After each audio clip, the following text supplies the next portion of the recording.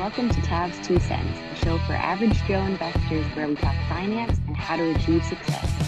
Hi, welcome to Tav's 2 Cents, a show where we talk about finance, business, and achieving success. Today on the show, we have Savon Springer. Savon is the creator of Native Assets, Blockchain Co., and he's also an author of The Blockchain Blueprint. We talk everything blockchain, crypto, digital assets, NFTs. Hope you enjoy the show. Savon, welcome to the show. Thank you. I appreciate you, Joe. Thank you for having me. Yeah, no worries. Thanks for coming on. I wonder if we could start just with an introduction. What is Native Assets and what got you started on the blockchain educational path? Yeah, great question. So Native Assets, what we do is we help teach people so that they can achieve what we call blockchain literacy.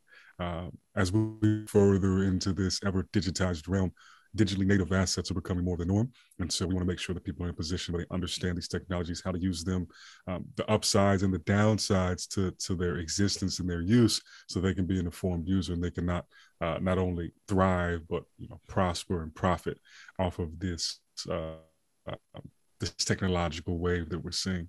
So that's what we do over Native Assets. We do that through a combination of educational materials, whether that be videos, be a book, be written articles, or private consultation. We do all of that. Now, as far as how I got into the blockchain education space, I've always been into tech my whole life. You can find me on the Pirate Bay. You can find me downloading torrents of Call of Duty, that sort of thing, changing the kernels on my Android phone, all of that. And in 2017, I got back into crypto. I'd heard about it, but I'd never really followed it closely because I thought it was going to be like a here today, gone tomorrow sort of thing. Didn't happen. Somebody brought it back to my attention, so I started following it, put some money into it. And then the market crashed in 2018. And it's like, okay, cool. Well, we're only going to lose this money if we sell it at loss, so let's keep it in. And I just started refining my understanding of it all to really get intimately familiar with the sector and all its nuances. And in 2020, man, it just hit me like a wall of bricks. I was like, hey, there's a lot of people who really don't understand this stuff, and there's not really a great entity set up to just teach people from zero what they need to know about it. It very clearly communicates the values of it. At the time, you had to kind of just jump around on YouTube all day and try to string info together from a source that may or may not be credible, may or may not be biased. And so that's really what created the idea to put the firm together. Absolutely. And I fully agree that there needs to be some kind of place that people can go to learn from zero, as you say, about blockchain, crypto, Bitcoin, all this stuff. So with that being said, why don't we just start with probably the most familiar crypto there is, Bitcoin. What is Bitcoin and how does it work? Yes, so Bitcoin is definitely the OG. And the main thing to keep in mind about Bitcoin is that it was one of those situations, it's termed immaculate idea, that there'll never be anything that can replicate Bitcoin first coming into existence. And part of why that's important is because when it came to be, the market had to deem if there was any value there. Now, one could say that there's inherent value in the mathematics and the security of it and how it's created and everything. But if we as a society did not deem it valuable, it would not have any value today. So really the simplest way to communicate it is Bitcoin is a mathematically verifiable source of scarcity. And at this point in history, there hasn't ever really been an invention, something that is provably scarce, programmatically so, and for us to have the ability to track it in a continuous fashion, to really see precisely how much of it has been created, how much remains to be created, and then allow the market to put its own economics behind supply and demand. Now, the other powerful thing about it is the way that it is secured. And so if you think about somebody who uses their bank account today, when you see your money in there, I won't go too deep into it unless you want to, but basically it's an IOU that's in your bank account that the bank is showing you that you have a claim towards, but that's not actually money in your account. The money's being used somewhere else because the fractional reserve lending scheme, where they're basically creating and monetizing debt from the money that you entrust with them. Whereas with something like crypto and specifically Bitcoin, that asset, that digitally native asset, meaning it only exists truly in that digital space, it in and of itself is the value. It's not a representation of value. It is the thing that has the value. And the way that it was originally put into circulation is you had to mine Bitcoin. So you effectively had to crowdsource computational resources to dedicate towards this network so that it could churn out and create new Bitcoin. And some argue that that's actually one of the most novel innovations of Bitcoin, is that it found a way to effectively give a value or a price to computational work, which was something that hadn't really been done before. And so you're taking people who before, you're basically converting that energy, that electricity, into a value by pouring it into this asset. So that's probably a really long explanation to what Bitcoin is, but the long and short of it, it's digitally native value, digital programmable scarcity. No, that's perfect. I'm looking for long answers here, because generally what people say is they say, well, it's a digital token and there's only so many of them, and that's the only answer you get. So the long answers are great. And for what I understand is Bitcoin is authenticated with the blockchain technology. I wonder if you could talk a little bit about how that works. Thank you. That's an important distinction. So Bitcoin was the first real application we saw of a blockchain. And what a blockchain is basically a ledger of authenticity, of irrefutable truth in regards to the history of change, right? So, for instance, there's something known as triple entry accounting. It's basically this idea that all parties involved in the transaction, and even parties who are not involved in the transaction, have the ability and the same access to information regarding the history of actions. And so that may sound a little ethereal, but think about it this way. It removes the need to trust that somebody is providing you with accurate information, because what the blockchain does is it shows a history. It chains all of these actions together and then pushes them out as blocks of data. And so it shows you with irrefutable accuracy what has happened on that chain. And so if Timmy said that he sent $5 to Susie, and then Susie says she never got it, well, there's a history on that ledger that shows whether Timmy did or did not send $5 to Susie, what time he sent it, exactly how much it was, when it was received in her wallet, and if Susie ever did anything with that money. And that's all done on the record, and there's no ability for anyone to go in after the fact and alter or change that record. So it really makes it so that historically, where there have been many intermediaries required to sit in the center of transactions as an authority, so that both parties who are involved in the transaction feel comfortable with the legitimacy of that transaction, it removes the need for that, because the blockchain effectively acts as that authentication layer, because everybody has equal access to view that ledger, to really see the history of what has been done, and to also see, and this is more specific with like smart contracts on Ethereum or other smart contract platforms, but it also allows you to see the code of exactly what is going to happen given certain inputs, or what authority the application you're interacting with has. So does this application have the authority to access all the funds in your MetaMask wallet? Well, if it does, there's not going to be there won't be any way to hide that ability when you read through the contract data. And there's just other things that the blockchain provides. You kind of have to put it all out there, so to say. And I know that in the past, some people have thought that using a blockchain-based technology means that you're going to be anonymous.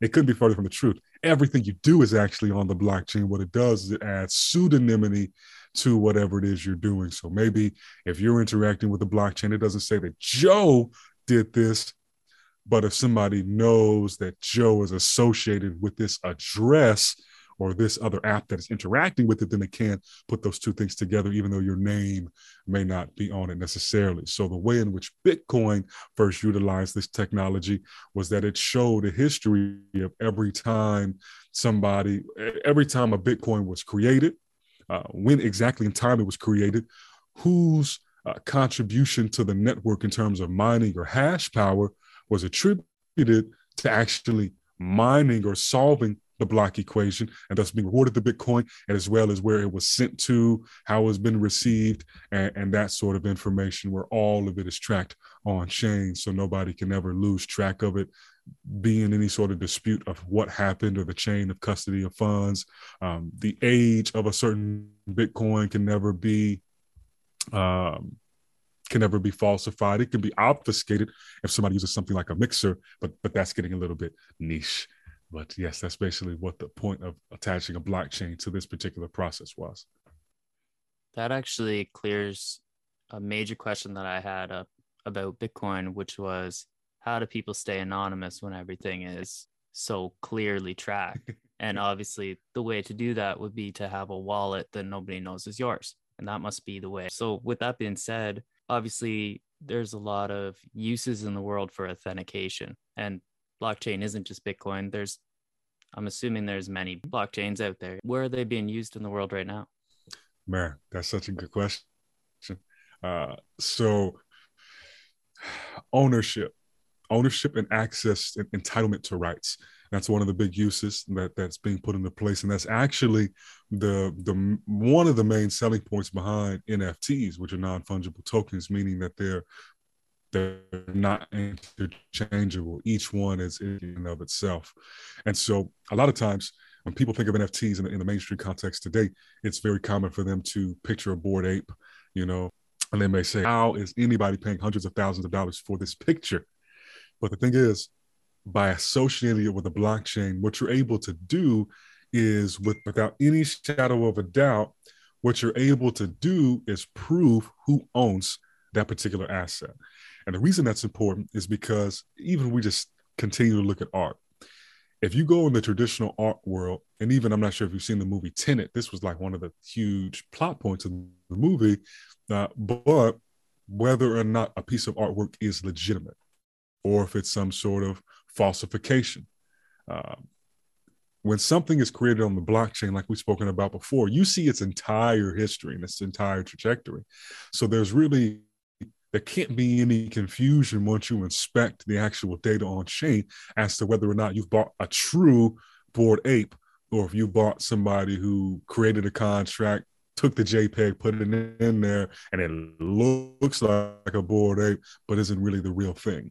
And it also allows you to see from every step of the equation, from literally it being minted, which is basically the first time it is punched out on the blockchain. It's like a fresh Bitcoin being mined, all the way to who currently owns it.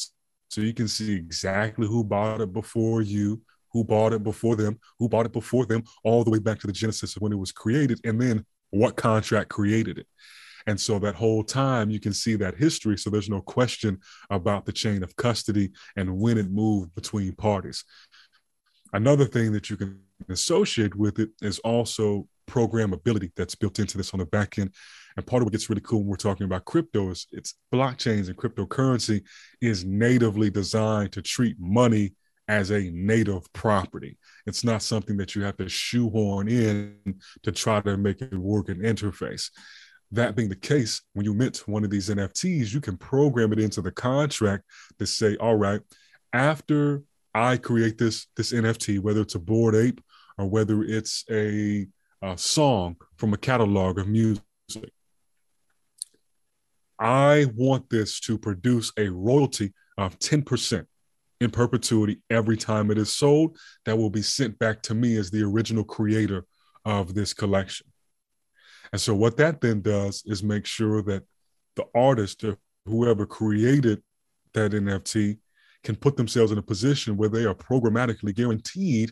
I have a little asterisk there because depending on the resale platform they use, but more or less, this is the case that will happen and we'll get that royalty, where now down the road, no matter if I originally sold my piece of artwork for $1 and in 50 years it's selling for $1 million, I still get to capture a piece of the value of what the market deems that piece to be worth, because I programmed in a royalty mechanism, which also adds to the sustainability of being an artist or being somebody who wants to have a way to capture how the market presently values something that they may have created long in the past.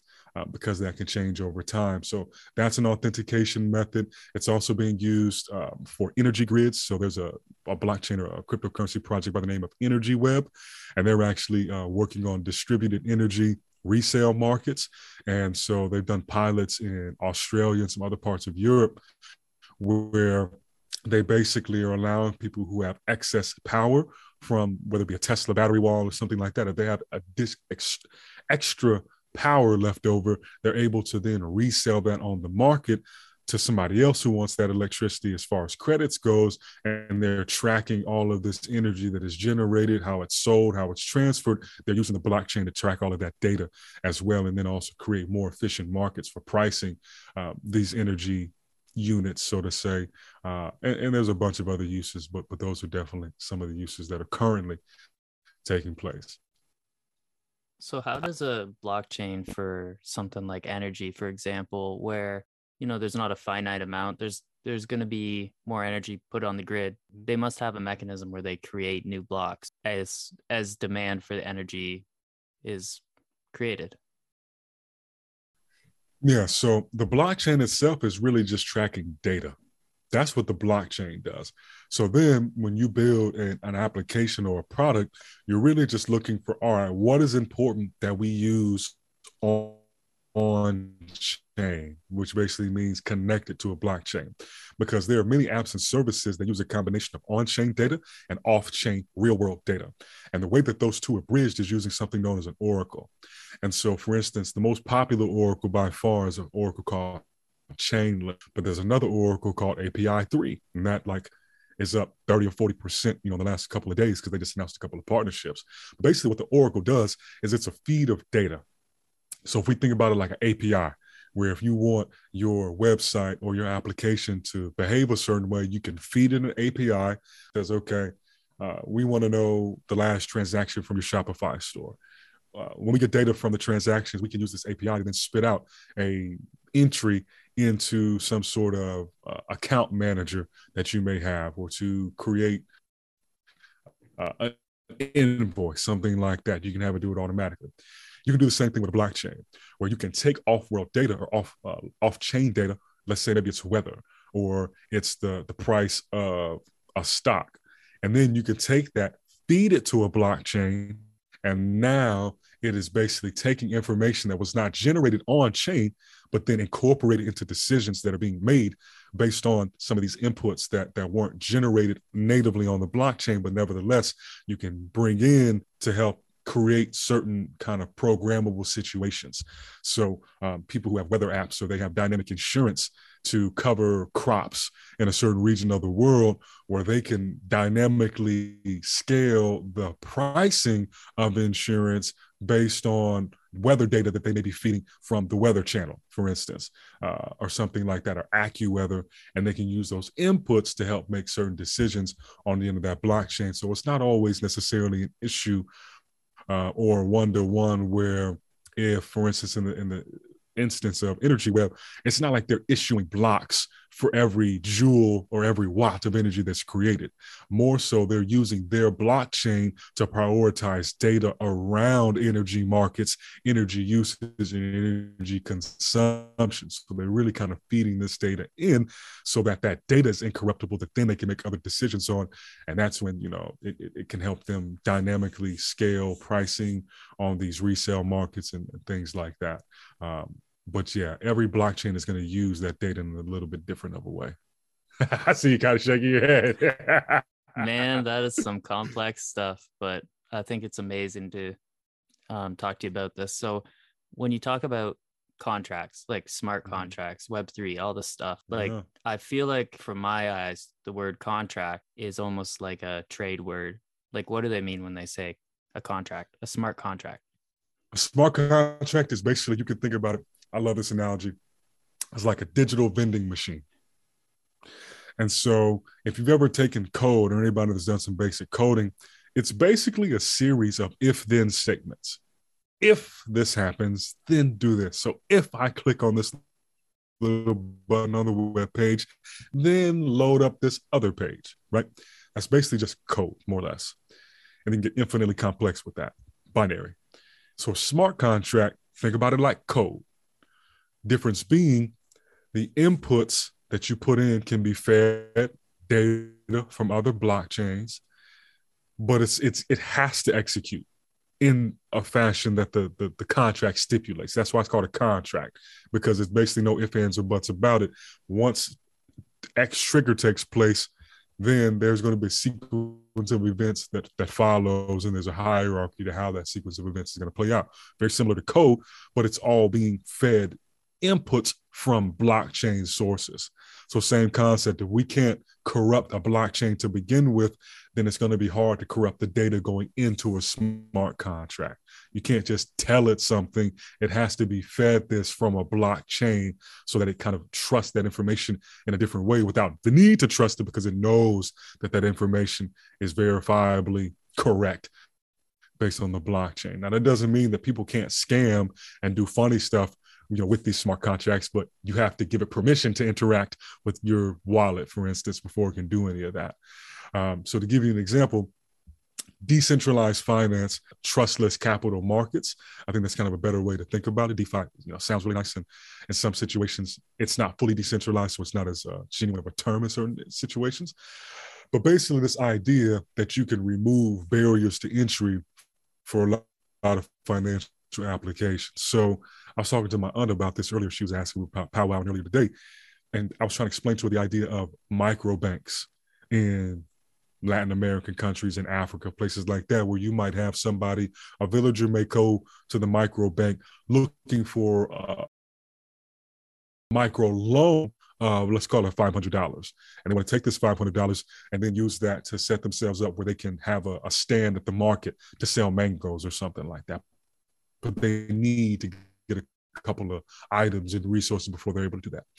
Now, to us, $500, we don't call it microloan, because most people in the U.S., you start a business, you're trying to get tens of thousands of dollars, if not more.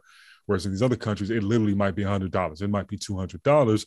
But then all the middlemen involved in the interest rates they're going to charge these people when they're barely giving them any money, or a bunch of barriers to entry, if they get approved, all of that. So what trustless capital markets allow you to do is have a programmable contract that stipulates, for instance, if you deposit $100 worth of collateral, we will automatically give you 50% of that collateral as a loan immediately. We won't ask you your name. We don't need a social security number. We don't need your credit score. All we need is your collateral. Put your collateral in, you are guaranteed a loan, because your collateral is crypto. It's digitally native asset, verified on the blockchain. So when you deposit it to the smart contract, everything has been verified as legit. We don't need to wonder if your money is authentic currency or if it's imitation, counterfeit bills. We don't need to know if you've written a bad check that's going to bounce. If you have some weird chargeback that allows you to make this credit. All it's reading is, oh, they put $100 of Bitcoin in here. Cool, that's real Bitcoin. Ergo, it's legitimate collateral. Boom. Now we're going to give you 50% of a loan against that. Now, the other reason that they can do that is because part of that smart contract may also stipulate your interest rate is, let's call it 15%, 10%, compounding daily, whatever. You can pay it back at any time. There's no minimums. There's no prepayment penalty. And there's no due date. So long as you have not, you have an outstanding loan, we will hold on to your collateral. But the moment you begin to pay your collateral back in one-to-one fashion, more or less, we will begin to release your loan, your collateral back to you. So if you gave us 100, we gave you a loan of 50, you pay us back $1, we'll give you 50 cents of your collateral back. Does that make sense? And you can do all of this automatically. So it's not like somebody has to review this paperwork, has to sign off on it. The moment you interact with a smart contract, it just does it. And so then you can begin to take these very specific functions and stack them on top of each other to create new applications very, very quickly, because you don't have to be the one to create the code. You can take another person's code because it's open source almost 99% of the time, and then incorporate it to somebody else's smart contract. And now before you know it, you have a much more robust service or product that is built on all these primitives that are automatically going to execute because it trusts all of the data that's being fed into it. Does that make sense? Totally makes sense. So in the case of a song, let's say an artist comes out with a song, they can incorporate into their smart contract or NFT.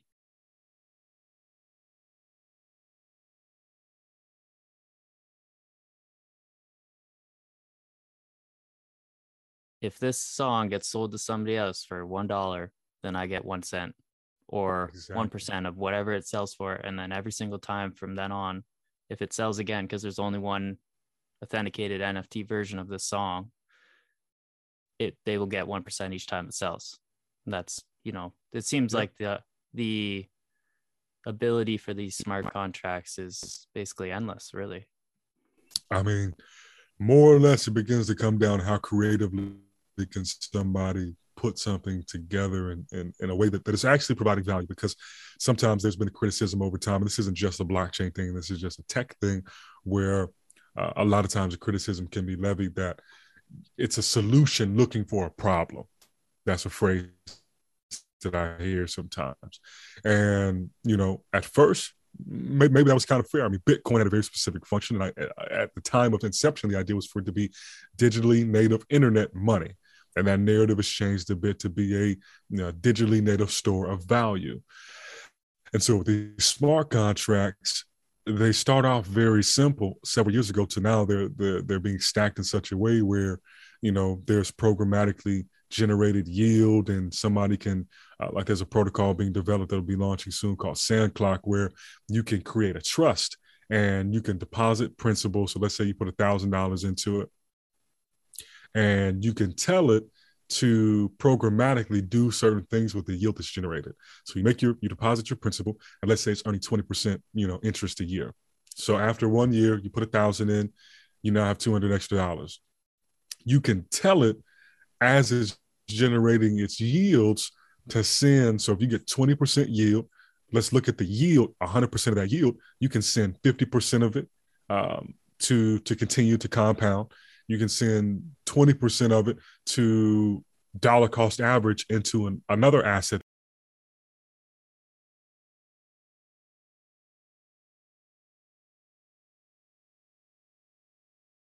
You can send another 20% all out to a different wallet of yours. And then you can send 10% of it to automatically donate to a charity that accepts that cryptocurrency. And you can have this all happen automatically based on the smart contracts program.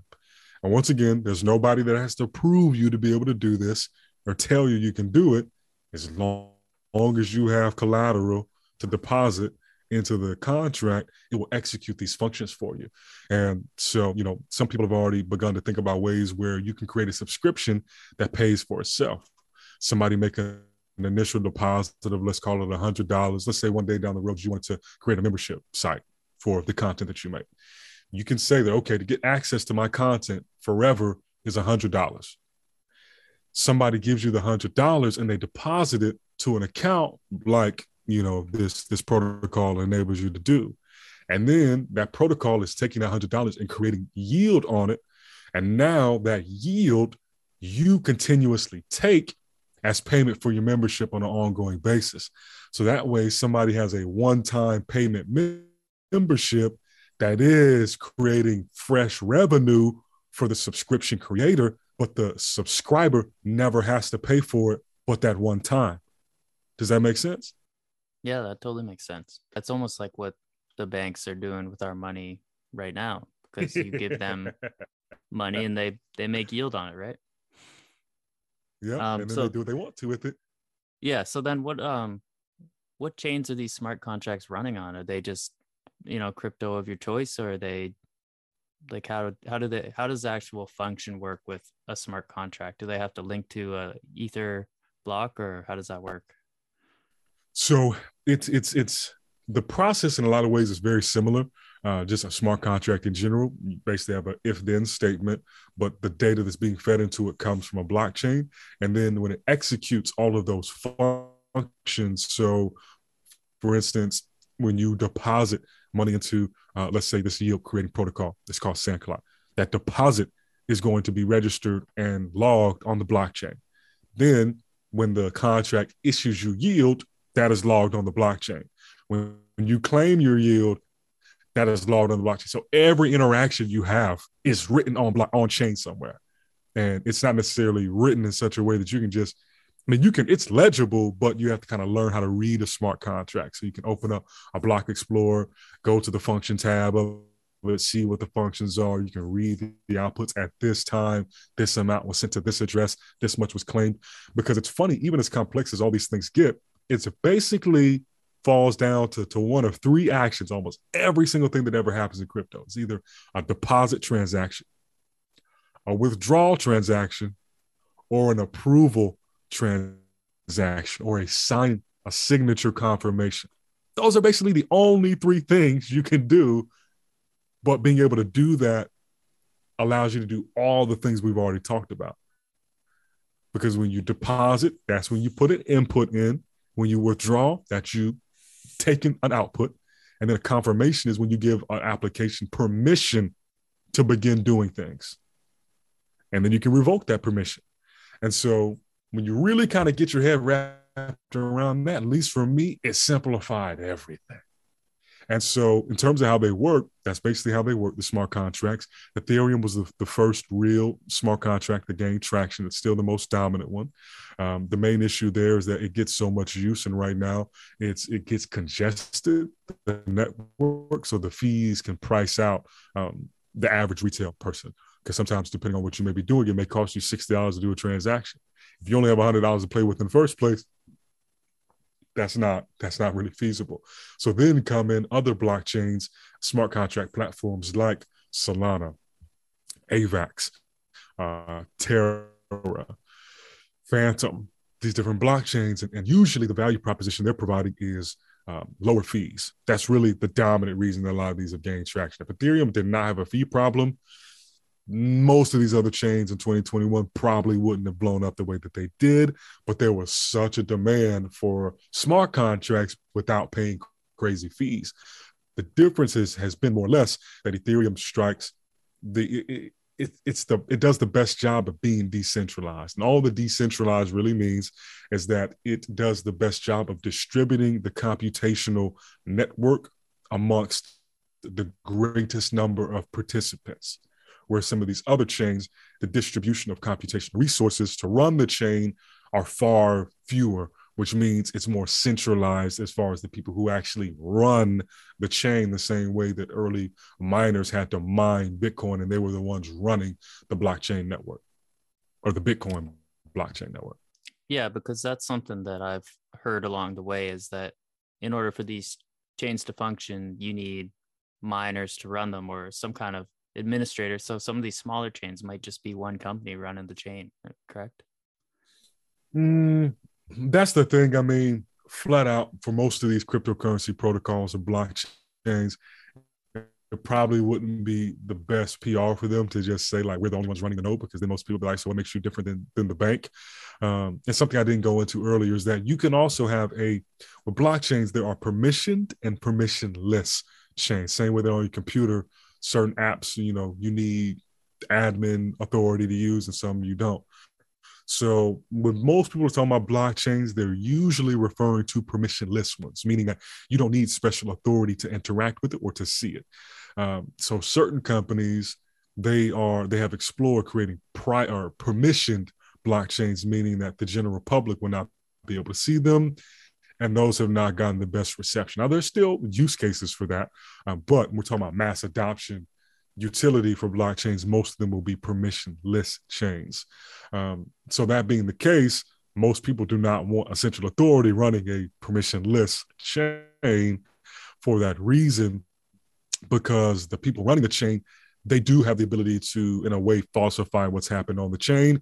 It just takes an extraordinary degree of coordination between, it's almost an unfeasible degree of coordination required for that to ever happen. And then there's built-in ways that if any sort of individual node operator or miner is misbehaving, to disincentivize that misbehavior by financially penalizing that operator. So that's kind of what also prevents that from happening. But yeah, so some are more centralized. For instance, Solana is pretty heavily centralized when you compare it to something like Ethereum. But then there's other chains that kind of exist somewhere in the middle ground. And that's something that could be said for some of the other crypto tokens in existence, primarily stable coins. And stable coins, long story short, they're basically designed to keep their peg 1-to-1 to a fiat pair. And so whereas Bitcoin, might be $40,000 right now, could be 38,000 when we wake up, could be 45 when we wake up. A stable coin, let's use one for the US dollar. It's $1 right now, be $1 when we wake up, or be $1 when we go to bed. More or less. It might move by 0.0001%, but it's more or less keeping that peg so that people can kind of denominate and view it as something that is stable, hence the term stable coins. But even in that landscape, some of them are centralized, like Tether, like Circle's USDC. And then you have some that are fully decentralized, or as decentralized as they can be, like Maker's DAI or Terra's Terra Dollar. And so that dichotomy you'll see come up time and time again throughout the ecosystem of centralized options and decentralized options. Interesting. So I kind of see these cryptocurrencies now as more or less commodities, digital commodities. So these are, pieces that people might want to use to enable them to create a smart contract. Is that correct? So that's a pretty good framework. And so part of what's driving the demand for Ethereum specifically is that you have to use ETH, which is the native coin for Ethereum. You have to use ETH to pay for the transaction fees. Gas fees is what they're called. So if you want to use Ethereum, you need to have ETH to use that chain. Whereas some chains, the fees are so low, it doesn't put a tremendous amount of demand pressure on the asset itself. And then some tokens, you don't use them for fees, but they may be used as to give you access to something. That's a really great example, actually, of NFTs, because NFTs are technically tokens. Technically. But you can associate artwork and that sort of thing with the token. And so something like, there's a project I'm invested in called the Hall of Fame Goat Lodge.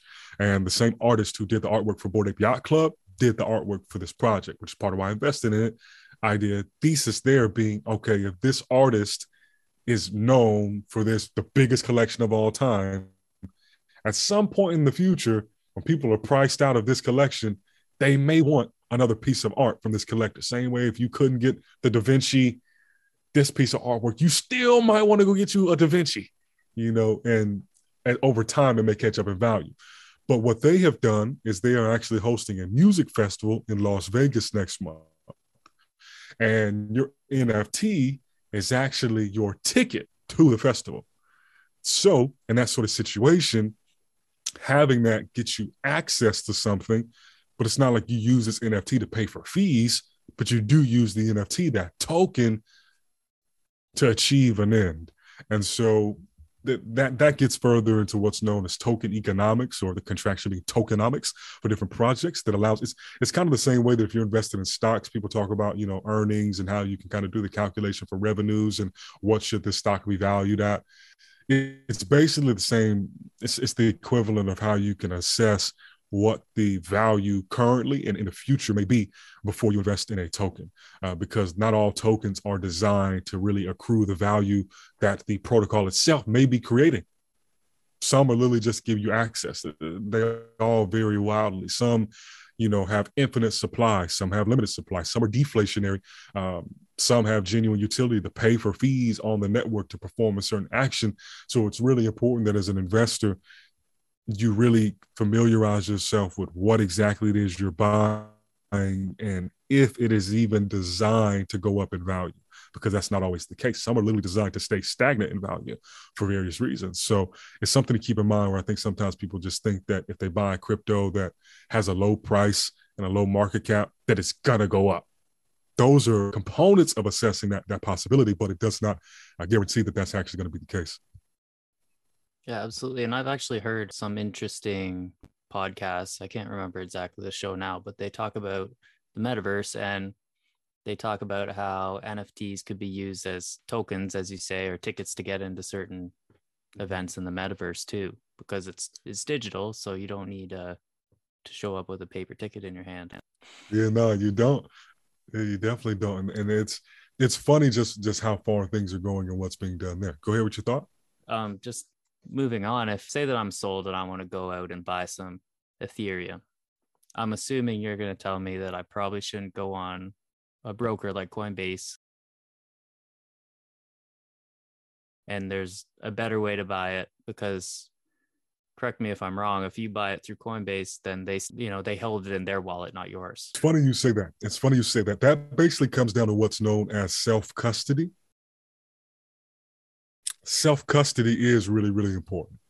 And fact of the matter is, when you first buy something on Coinbase, no, you do not have self-custody of it.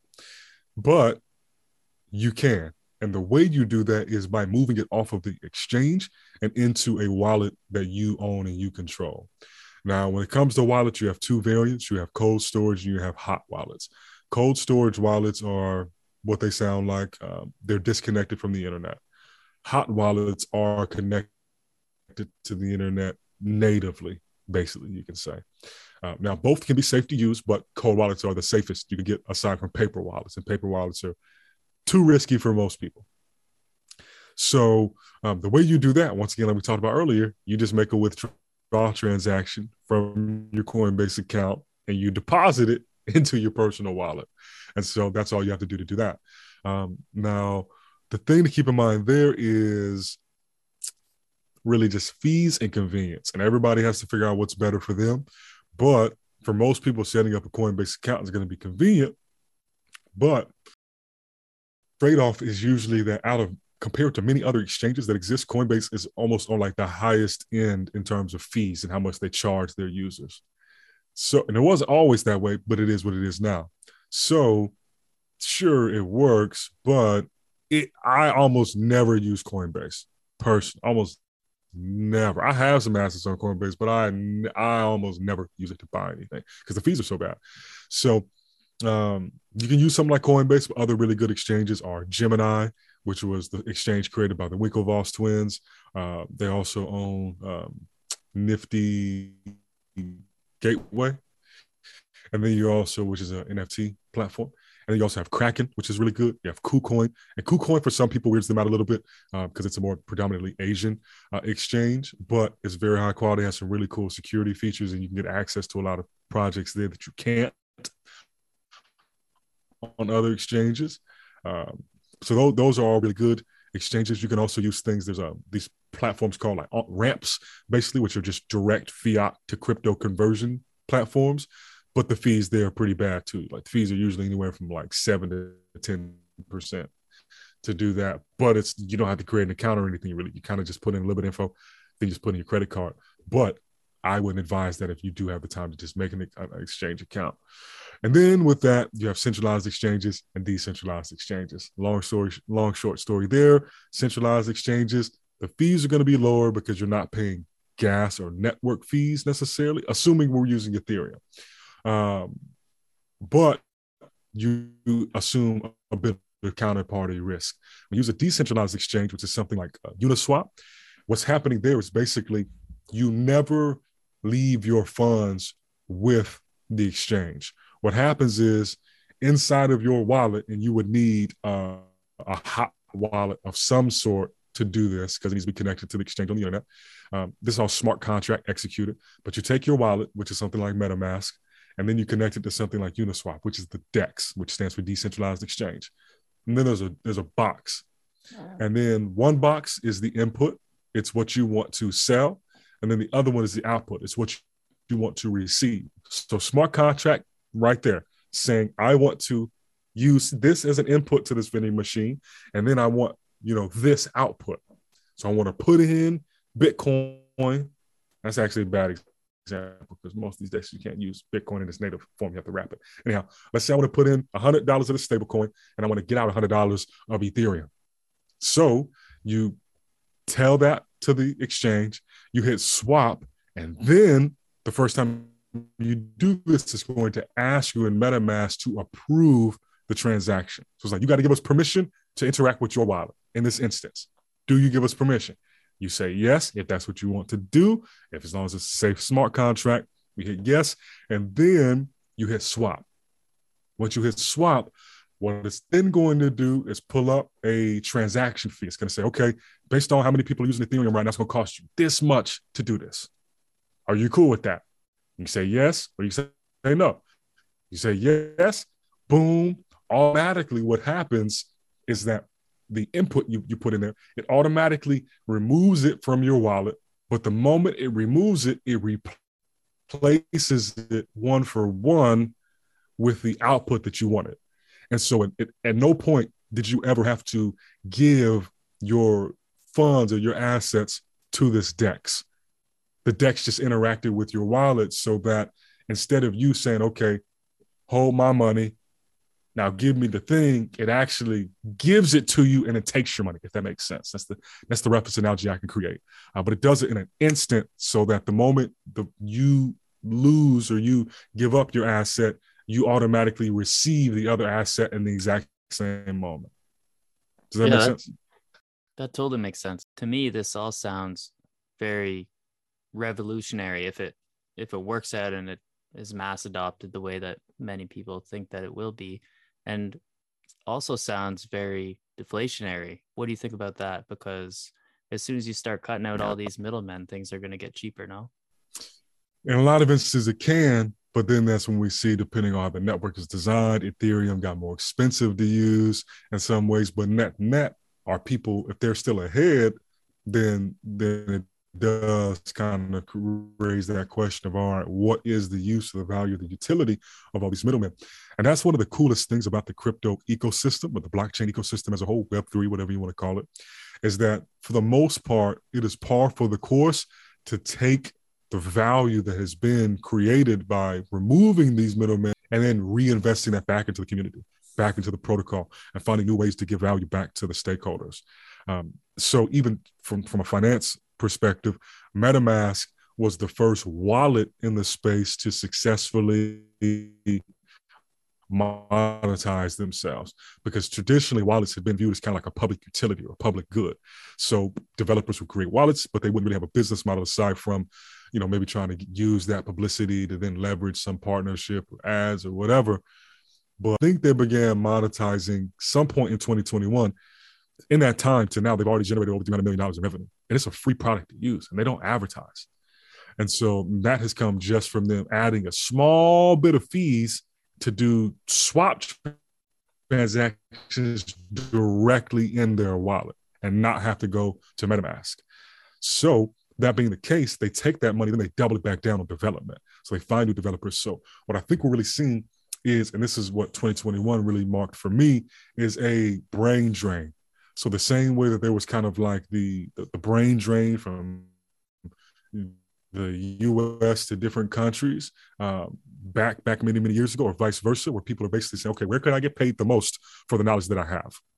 We're seeing the same thing happen now, where people are leaving jobs at JP Morgan. They're leaving jobs at Deloitte, at Chase, at these different hedge funds, at these different legacy tech companies, Facebook, Uber, to go work for Consensus, to go work for Coinbase, to go work for OpenSea, to go work for A16Z, for Sequoia or Pantera, because they're seeing that there's much more upside as a whole to the ecosystem growing than there is in these legacy institutions. So I wouldn't necessarily use the phrase deflationary, but in the concept of there being value accrual happening at a rapid pace inside this ecosystem, most definitely.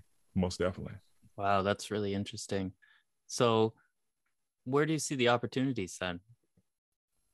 Man, great question. I think the biggest opportunities are building in the space, providing something of value, or joining a team that is creating something of value there. And the other opportunity still to acquire some of these assets, to really do your homework, do your diligence, decide for yourself which of these things you think you want to take a bet on, because in some ways it's still a bet at this phase, but what are the safest bets? I mean, I'm pretty sure there are a lot of people, a year and a half ago that thought Peloton was the safest it got. and then Oh see how man. that played out. Yeah. So, I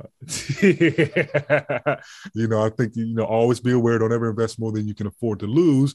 But there's a lot of information out here. Just recently, yesterday, I think it was, I put out what I tried to do is basically condense down a really long article, a really long blog, effectively, or investor report that Pantera Capital put out.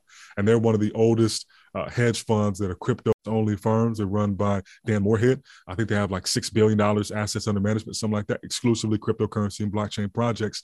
And they were just making their assessment of like, hey, prices seem really cheap right now. As far as how we're looking at it, we still see strong rallying, opportunities, and especially long term for these core assets like Bitcoin, like Ethereum. But then we start to look into the metaverse and the GameFi and DeFi sector. There's still a lot of projects that have the opportunity to 100, 200x, 1,000x over the next 5 to 10 years for the ones that stick around throughout that time. Because most of them won't. Let it be very clear. Most of what we see right now will not be around in 5 years. You have been warned. But there are plenty that will be. So somebody can take the time to do their research, really figure those ones out. There's tremendous investment opportunity there. But if you don't want to put any money up for risk, start contributing, start working, start freelancing, start working with some DAOs and just contributing to the ecosystem. Because a lot of times you can get paid out in a native token to a protocol that you might believe in, or get them to pay you in some stable coin, or just get a regular job working for one of these companies, and really be a part of building something tremendous. And they may give you equity in the company, because a lot of these people can get exposure investing on the stock market side of some of these companies that build blockchain products or in the mining space. And that's another angle to go about it as well. And if you don't do that, very last thing that at a minimum is earning interest on some stable coins, because you can safely earn 20% interest on these stable coins. And for some people, it will feel risky, but it's not. And I can explain why, but there's other platforms where you can very, very, very, very, very safely earn 4, 5, 6% interest. But there's ones paying out 20 that are still safe. I mean, there's ones that will get you thousands of percents, but those are the dangerous ones. Those are the ones that collapse overnight. But the ones that are doing 20%, there's a lot of reasons why they can do 20%. And one of the main ones is over collateralized loans. That's how this whole ecosystem is built right now. If you're in the lending and borrowing business, they have to be over collateralized for this to work right now. And that's what we don't see in the traditional legacy financial world. It is literally all debt. But in this world, crypto world, it's all collateral. So it's like, run off with the loan we just gave you. We're going to keep all of your money. So it's hard to be insolvent as a lender when everything is over collateralized. And you can prove it on chain. That's a big difference. Yeah. That is a big difference in the way that those companies have to function. I guess one way that I sort of thought in my uneducated mind to get exposure to crypto at a low risk way would be to mine. Is that still a possibility? And if so, what does that look like? I see this a lot. One of my clients, and he's in like the telecom space, cell phone towers, that sort of thing. And he wants to start up a crypto consultancy firm, something more private. And one of the things he wanted to do was to do mining or provide mining as a service for his members.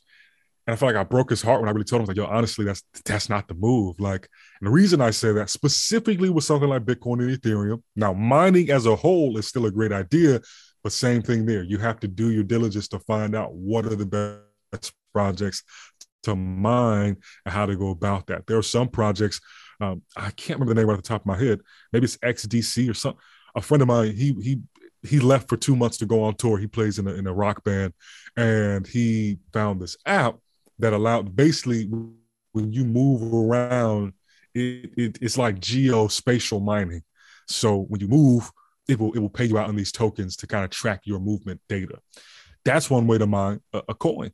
And that coin itself, I can't remember the name off the top of my head, but it went up by over like 700-800% in 2021. So if you were mining that in 2020, that could have been quite, those dudes making $100,000, and all they were doing was mining this coin. And then you have other projects like Helium Network that allow you, basically what they're trying to do is distribute 5G networking. And so you can buy a 5G repeater, basically an antenna that you can order, and there might be $600 or so, $400. You can order one of those, put it up, and then once that's connected to the network, you'll get paid in these helium tokens. And those tokens, at their high have traded for roughly 50 some dollars, and they're 20 some dollars right now. But at the start of 2021, they weren't even $5. So these are different things that most people have never heard of. Those are profitable mining opportunities. Bitcoin, Ethereum, there's almost no point in mining it. The best alternative would be to buy some, stake it, and then earn interest on it. Because the thing with mining in particular is that there's always somebody edging you out in terms of performability, because it's kind of a game of power, literally. Like, how much hash power do you contribute to the network? Because the more hash power you're contributing, the more computational resources you have, the more likely you will solve the block equation or the hash. Because basically all that is a mathematically scaled equation that gets more or less difficult based on how much power is contributed to the network. If there's more power than the network needs, it raises the difficulty, or I'm sorry, it lowers the it raises the difficulty of mining the coin. And if there's not enough power contributed to the network, it lowers the difficulty, so that it incentivizes more power to come online, and vice versa. Whereas some of these other methods, there's not that, dynamic at play. So that is an option, but for the most part, it will be far more profitable just to buy some and then earn interest on it. That's amazing, man. I don't own any crypto. I'm not exposed because I'm a big believer in your circle of competence. And for me, it is so far out there, but you really helped me to understand a lot of this. So I want to thank you for coming on. It's been great. I'm going to have to listen to this back a couple times because, man, there's so much there. And I really like to get you back on so we can talk a little bit more. Maybe when I'm a little bit more educated on some of this stuff, maybe we can dive into some of the different alternative coins or something like that. But this has been great. I just wanted to say thanks for coming on. And if you want to just let everybody know where they can find your products or services. Absolutely. No, this has been lovely, Joe. I really appreciate this. And once again, just so your audience knows, Joe was very gracious with me, man. I slept through our first call time, and he was gracious enough to allow us to record this. I really, really appreciate that, man. But yeah, as far as resources for people, there's a YouTube channel. We're putting out more and more information there. Basically, everything we put into our course last year, I'm basically making like 99% of that available to the public now, just so people can have access to it, because we're always making new stuff. So on YouTube, just look up Savon Springer, and you can find our YouTube channel there. When I first made the YouTube, I was making Ableton music production tutorials. So don't be weirded out if you come across those. That is still the right channel, but we pivoted to make the YouTube crypto stuff. So there's that. There is the Blockchain Blueprint, which is a book that I wrote. I got a copy. It's going to be too much work to grab it. But the Blockchain Blueprint, a practical guide to crypto in an impractical age of fiat. You can get the paperback of that on Amazon.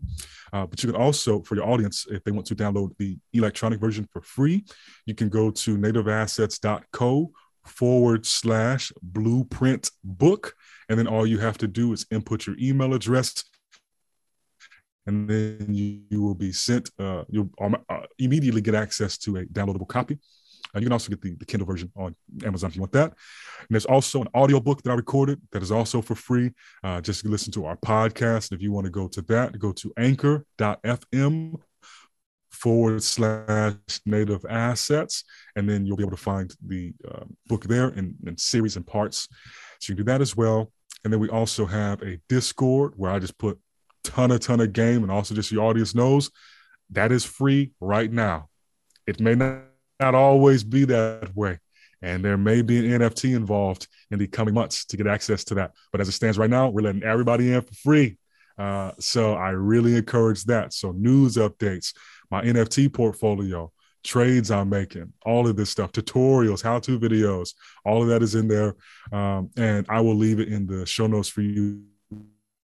But Linktree/Savon Springers. We can see all of this stuff. We got Medium page as well. We got LinkedIn if you want to connect, but I know I just said a mouthful. We're just trying to put as many resources out there for people as humanly possible. If you want a private consultation, you can book that as well. So, We got plenty of stuff going on. And I would love to come back whenever you're ready. And anytime you just want to, I'm your crypto guy now. If you want it, man, hit me up. We get off this, I'll give you my number, man. You have my direct line. Just holler at me, man. Get your confidence where you want it. Cause I can't have you missing this boat, Joe. It's too good of a boat to miss. Yeah, absolutely, man. Thanks a lot. Savon, this has been great, man. Appreciate your time. I really do. Thank you, Joe. I appreciate you, man. Joe is not a financial advisor and may have interest in the stocks discussed on the show, so do not take any information included within this podcast as a recommendation or formal advice. Thank you.